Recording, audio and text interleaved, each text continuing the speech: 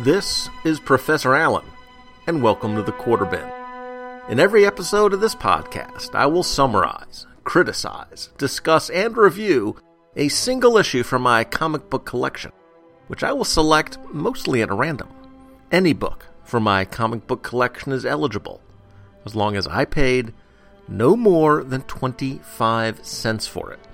Was the issue worth 25 cents? Was it a bargain at 25 cents? Or was it still overpriced? Stay tuned and find out. For this 94th episode of the Quarter Bin Podcast, we're looking at Madame Xanadu, #1 from the Vertigo line of DC Comics, cover dated August 2008.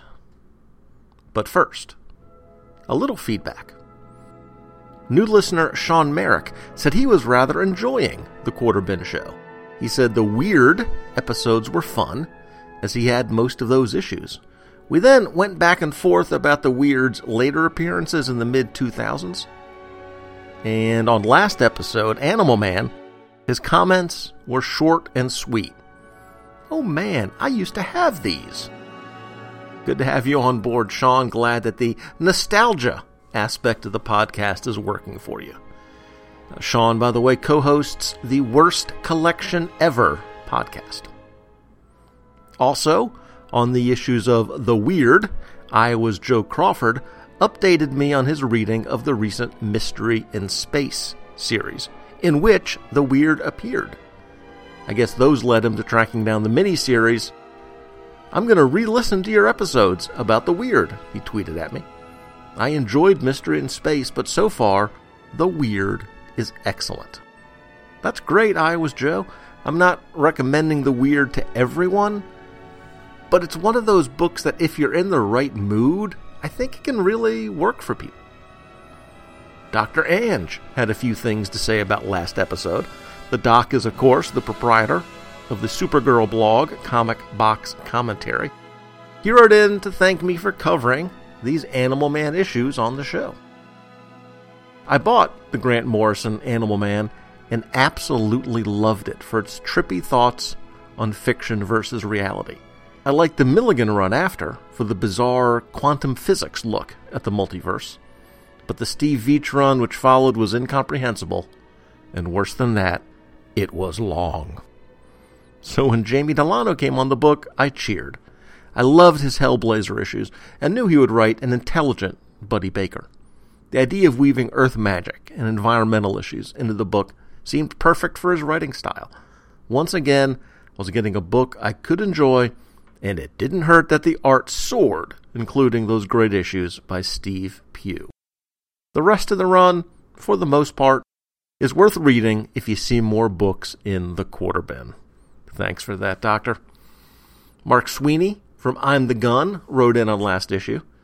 I admire Morrison's take on Animal Man, but it's Jamie Delano's run I come back to again and again. And I actually like that distinction that Mark made between admiring and desiring to revisit, which Mark did say that word choice was intentional. I've reread Morrison too, he says, but Delano's version of the concepts just ring more pure. The great Kansan, Greg Araujo, agreed about Delano's work on the title. It really put the animal in Animal Man. The last act of his story, however, was interesting. Back to Iowa's Joe Crawford, he commented on the lobster-based cover of issue 61, which I put on the post for the episode. If the episode is half as good as the cover, we're golden. Problem was that put a lot of pressure on me, because I was only shooting to make the episode a third as good as the cover. After listening to the episode, Iowa's Joe and I discussed head colds, sinus infections, and allergies for a while. I'll spare the details. And thanks to the Sutherlands for asking how I'm feeling. Much, much better. Thanks for that, everybody. I really appreciate the comments. It is possible that those two issues are the only Animal Man issues I've ever seen in the cheap bins. But after that episode and the feedback from folks like Dr. Ange, if I see another one or two, I would be sorely tempted to pick them up. Glenn Anderson listened on the way to work that day. Excellent. And I was wondering how this would read. Didn't know that they were parts 1 and 3 of an arc, but I liked the fact that it seemed quite self-contained. Hope your sinus issues are clearing up. Thanks, Glenn, they did. The posts for that podcast episode were shared or retweeted by Ange, I was Joe, Laurel, a.k.a. Mountain Flower, The Long Box Crusade, Clinton Robinson from Coffee and Comics, that's a blog and a podcast, and Noel Thingvall from Greystoked. Thanks for all the support and feedback, everybody. And of course, a big thanks to everyone for listening. But enough of that mumbo-jumbo. It's time to get magical. Madame Xanadu, number 1 at a cover price of $2.99, meaning I acquired this book at just a little bit over a 91% price reduction. Before we start the synopsis, I want to say that I understand that the word gypsy is offensive to some, and that there are other more modern terms that are preferred among some. Given the time period that the story takes place and some of the trappings of the character and the story, I do think that's the best word to describe what's being portrayed in the story. So I am going to use the word a few times in this episode, and I do apologize in advance for any offense. The cover of the issue, by Amy Reeder Hadley, shows a young woman in traditional gypsy garb, including jewelry and rings and necklaces, and she's tossing a tarot card in the air, or perhaps she's levitating a tarot card. The story, Chapter the First, by the Runes, was written by Matt Wagner, with art by the cover artist, Amy Reeder Hadley. We start in the dark woods, deep in the night. The girl from the cover, Nimue, mistress of the sacred grove, is under the big full moon. Seeing is sacred. Touch my eyes, moon mother, so that I might see. But the moon hides her secrets, so she must turn elsewhere for the visions she seeks. Father of many trees and saplings yet to be, bestow on me the wisdom of your aged flesh. Grant me this boon, O generous elm. But that doesn't help either. Returning to her home, she considers. There's a pattern in everything. Seeing unlocks the patterns, and the tools of seeing are many. She creates a set of tiles from elm wood, ink consisting of snake blood and moth wings. The elder runes, old as the trees and the wind and the earth. Once summoned, their revelations cannot be unmade, for she is compelled to see, even when the warnings are bleak and the outcome dire. For trouble does indeed lie ahead. But at that moment, visitors approach. The visitors are the Elmwood Council, druids all, seeking the wisdom and guidance of the sylvan nymph. She respects those who safeguard the woods and agrees to serve them. But the druids are not seeking her foresight. They're seeking her influence. The problem is that the king has lost his vigor, and the realm teeters on disaster. Brutish forces now hold sway, and I'm afraid we count your sister among those. They beg Nimue to use whatever sway she holds over the king's wizard to help them avoid the coming calamities. She agrees to try, but realizes that she cannot guarantee the man's actions. As the druids leave, she senses a presence both ambiguous and strange. It is, in fact, a stranger in a purple cloak, wearing a gold medallion. He knows her, but she does not recognize him. You don't? No, of course you don't. That was a different time and a different place. Well, that comment totally freaks her out, and she tells him to keep his distance or risk suffering her wrath. His voice holds an ageless timbre, older than her people, old as the earth itself. The stranger ignores her warning, approaches her, and tells her that What has been will soon pass, and what shall be will then arise in its place. Fading away, the stranger says that although he has no name on this earth, she must heed his words. You know them to be true.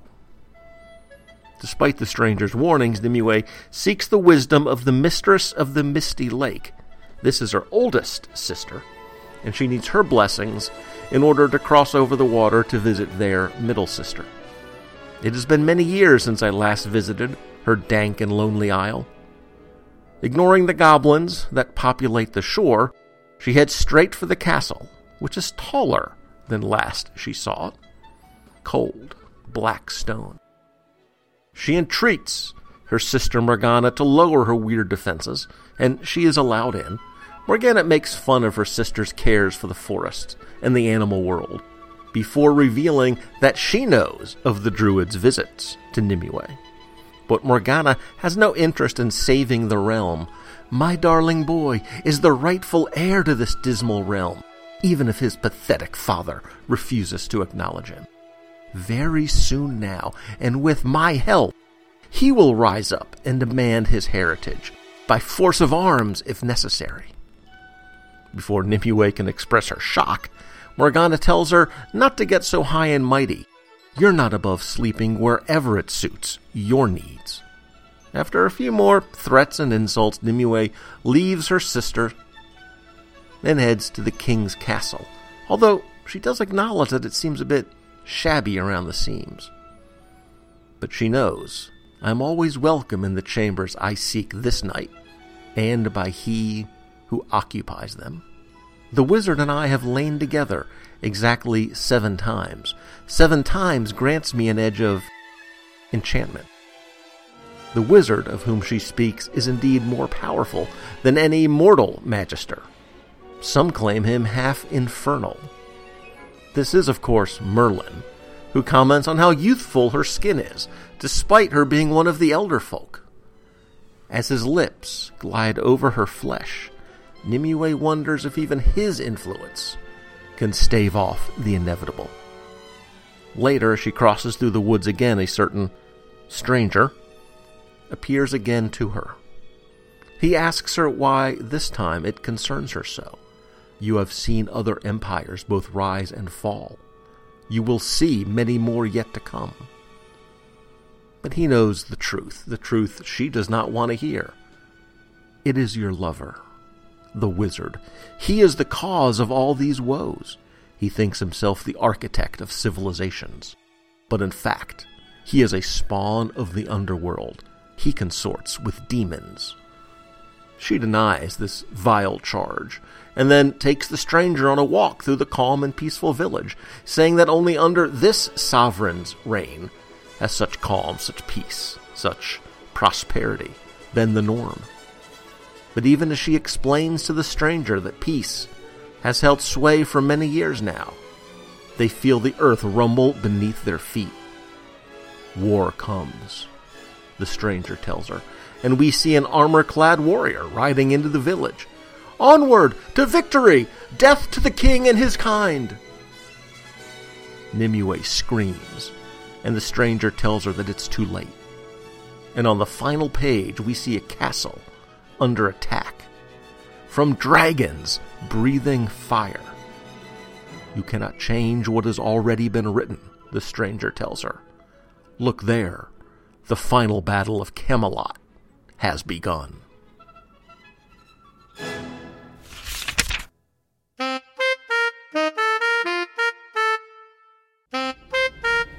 Hey there, my name's Nathaniel, and I'm here to tell you about an exciting new podcast. What are you doing? Oh, hey Liz, I'm just recording the podcast promo. You're recording the promo for the Punch Like a Girl podcast? Yeah. You. Yeah, I'm one of the hosts. I have more podcast experience. What?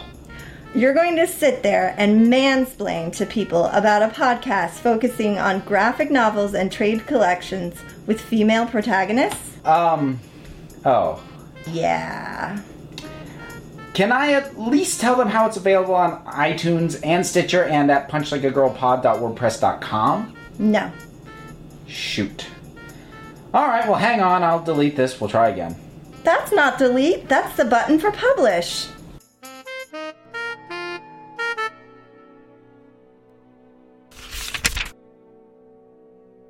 And we're back.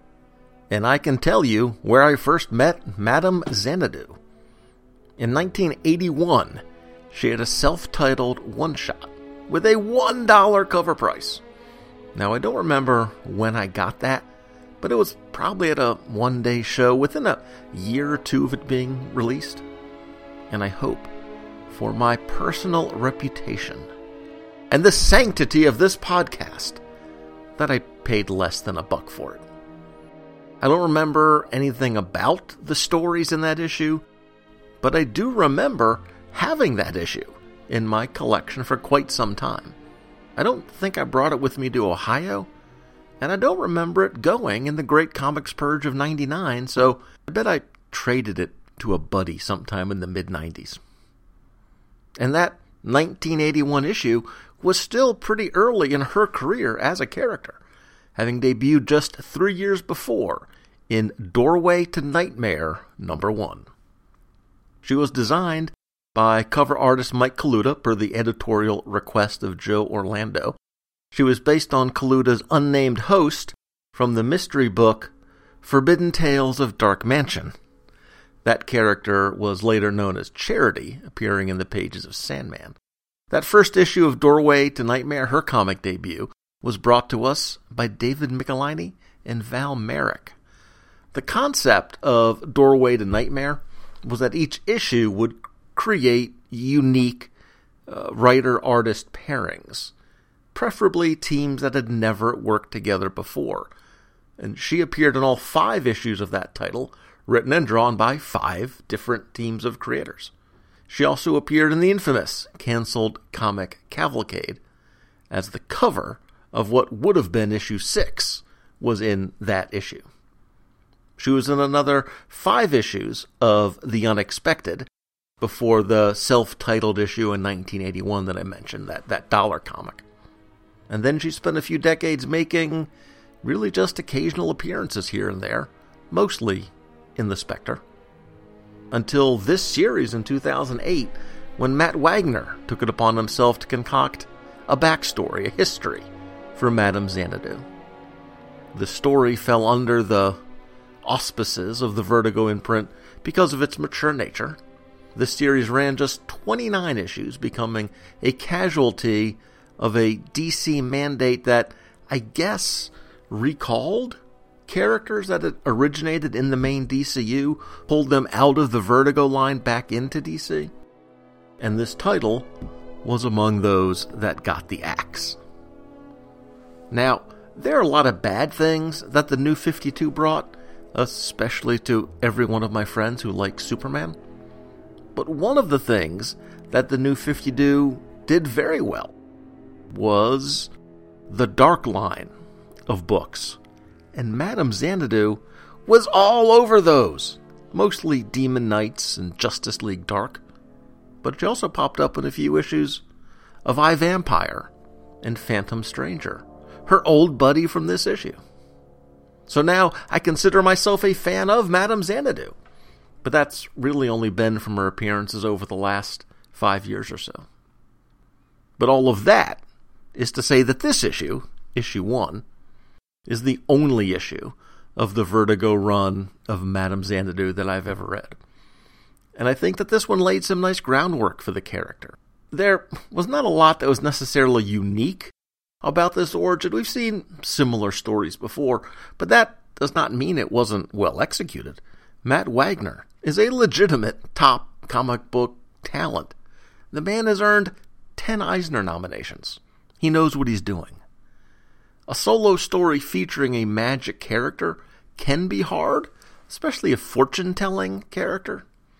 Like I said, I've run across Xanadu more often in team books, where her particular skills are, one cog in the heroic machine. In fantasy literature and in D&D, this type of character is, again, usually part of the party, not the sole hero, who saves the day. So I am curious as to where this comic went over the next few years, how Wagner handled that very specific challenge of writing this type of character. And of course, this is not the first time on the podcast we've run across a character with a bit of the Romany, the gypsy magic in them. The one, the only Dr. Doom is that perfect mix of the magical and the technological. And of course, in Doom 2099, we have the character of Fortune, the official tarot card reader of the Latverian court, and corporate leaders even seek out her unique gifts and talents.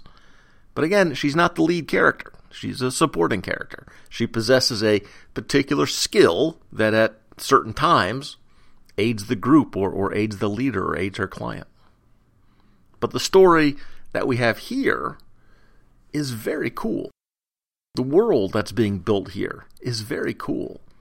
And in terms of that world building, we also have to point out that that's coming from the artist, Amy Reeder Hadley.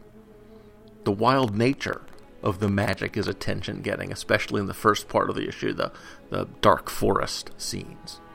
And that mysterious nature of wild spaces, of the wild forest, is really captured well, presented well by Hadley. One artistic notion that I want to draw attention to is the small, I guess they're sprites, maybe, that fly around both Nimue and her sister Morgana. But there's a big difference between them. The sprites are these fairies that surround our heroine. The ones that aid her are cute, angelic, helpful. They say things like, Nimue make, Nimue find, Nimue spell, Nimue cast, Nimue hear. While the entities flying around her sister's head are a bit more aggressive and ugly. And aggressively ugly, as a matter of fact. They see Nimue and proclaim that she's a stranger. For chasing, for scaring, for biting. And then when she enters her sister's presence, they proclaim Morgana as kind, sweet, fair, pretty queen. And Nimue, quite inaccurately, as sister ugly and sister fat. Those were humorous bits, to be sure, but they were also indicative of the characters of those two women as well. And Nimue, Madame Xanadu, looks great. She has big, expressive, innocent eyes, and though she's certainly portrayed as a powerful and dangerous person of magic, she's also shown as a bit small, fair, delicate. It wasn't until I was more than halfway through the issue that it even occurred to me that this was taking place in Camelot, because it's an eerier version of that world than I'm used to seeing. But we get Morgana and the Lady of the Lake, and we get a very classic-looking Merlin. And I was surprised by Merlin's relationship with Nimue, with her, at least to this point, pretty much using his affections for her gain. And again, that's something I'm curious about. In the long run, who is exactly using whom more? Is there a power dynamic in that relationship that changes as the issues go by? Is the nature of that relationship revealed later to be something different than it appears here in issue 1? And the Phantom Stranger shows up. Come on. That's always a bonus. In doing these reviews, where there's a backup or a text piece or some other sort of special feature, if you will, I usually include a discussion of that, because that is part of the entire package that my bright, shiny quarter purchased. And I want to take a holistic view of the comic. That being said, I usually don't talk about the free previews of other books, if they're included. But I'm making an exception here. This issue contained a 6-page preview of Air, #1, also a Vertigo book, cover dated a few months later, October 2008. The only reason I even read that preview was because the story was written by G. Willow Wilson, whose work on the Kamala Khan Ms. Marvel is very strong. This, Air, was her first regular full-length work, and I was intrigued by it. And what we get in the preview is a flight attendant who is subject to panic attacks and who agrees to get involved with what may turn out to be a situation that's just a little bit shady. The issue also includes a brief interview or conversation with the creators of Air, G. Willow Wilson and M.K. Perker. And Wilson ends her bit with a pretty intriguing pitch for the series. Air is a story about politics that lets us escape from politics. It's a fantasy drama about this stigmatized yet magical form of travel, and it asks questions that we're all asking ourselves in this political climate. Again, that climate was in the waning months of the George W. Bush administration, 7 years after 9/11. Who will die for whom? Who will emerge as the hero? How much are we willing to sacrifice for justice? Air lasted a total of 24 issues, none of which I don't think I've ever seen in the wild. And the series was nominated for an Eisner in 2009 for Best New Series. The verdict on Madame Xanadu #1. It's tricky because it's a story we've seen before. Young, innocent woman who knows more than is good for her, who can see into the future, and whose power attracts the attention of powerful men. A woman on whose shoulder the fate of the world rests. But it's a story that's told very well in this issue. And I am a huge sucker for Camelot stories. And that is hook enough for me to want to know what happens next. I do not believe I've ever seen another issue of this in the cheap bins. It was a pretty low-selling book, and I'm sure by the time the first few issues came out, stores were not ordering this in huge quantities. They were probably ordering just the number that they knew they could sell. So I don't think there are a lot of unclaimed issues floating around in the wild. But I am glad I found this one. Like I said, the story itself wasn't earth-shaking, but I dig the character, and I really dig the setting. A definite quarter-bin deal. And that wraps up my coverage of Madame Xanadu #1, bringing episode 94 of the Quarter Bin Podcast to a close. In episode 95, we're staying here in the Vertigo Vortex by looking at Sandman, issues 47, 48, and 49. If you have any questions or comments about this issue, the episode, the Vertigo Vortex, or the podcast in general, feel free to contact me. Until next episode, I'm Professor Allen, and I'll see you in the Quarter Bin.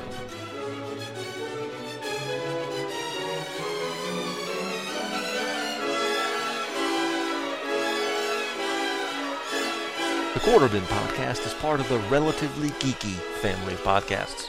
Show notes and links are available at relativelygeekypodcast.blogspot.com, where the podcasts Uncovering the Bronze Age and Shortbox Showcase also make their home. Links to Facebook and Twitter are there as well. Feedback for the show is welcome at relativelygeeky@gmail.com. And if you like what we've got going here, please leave a review and a rating in iTunes. It'll help more people discover the show. Thanks again for listening.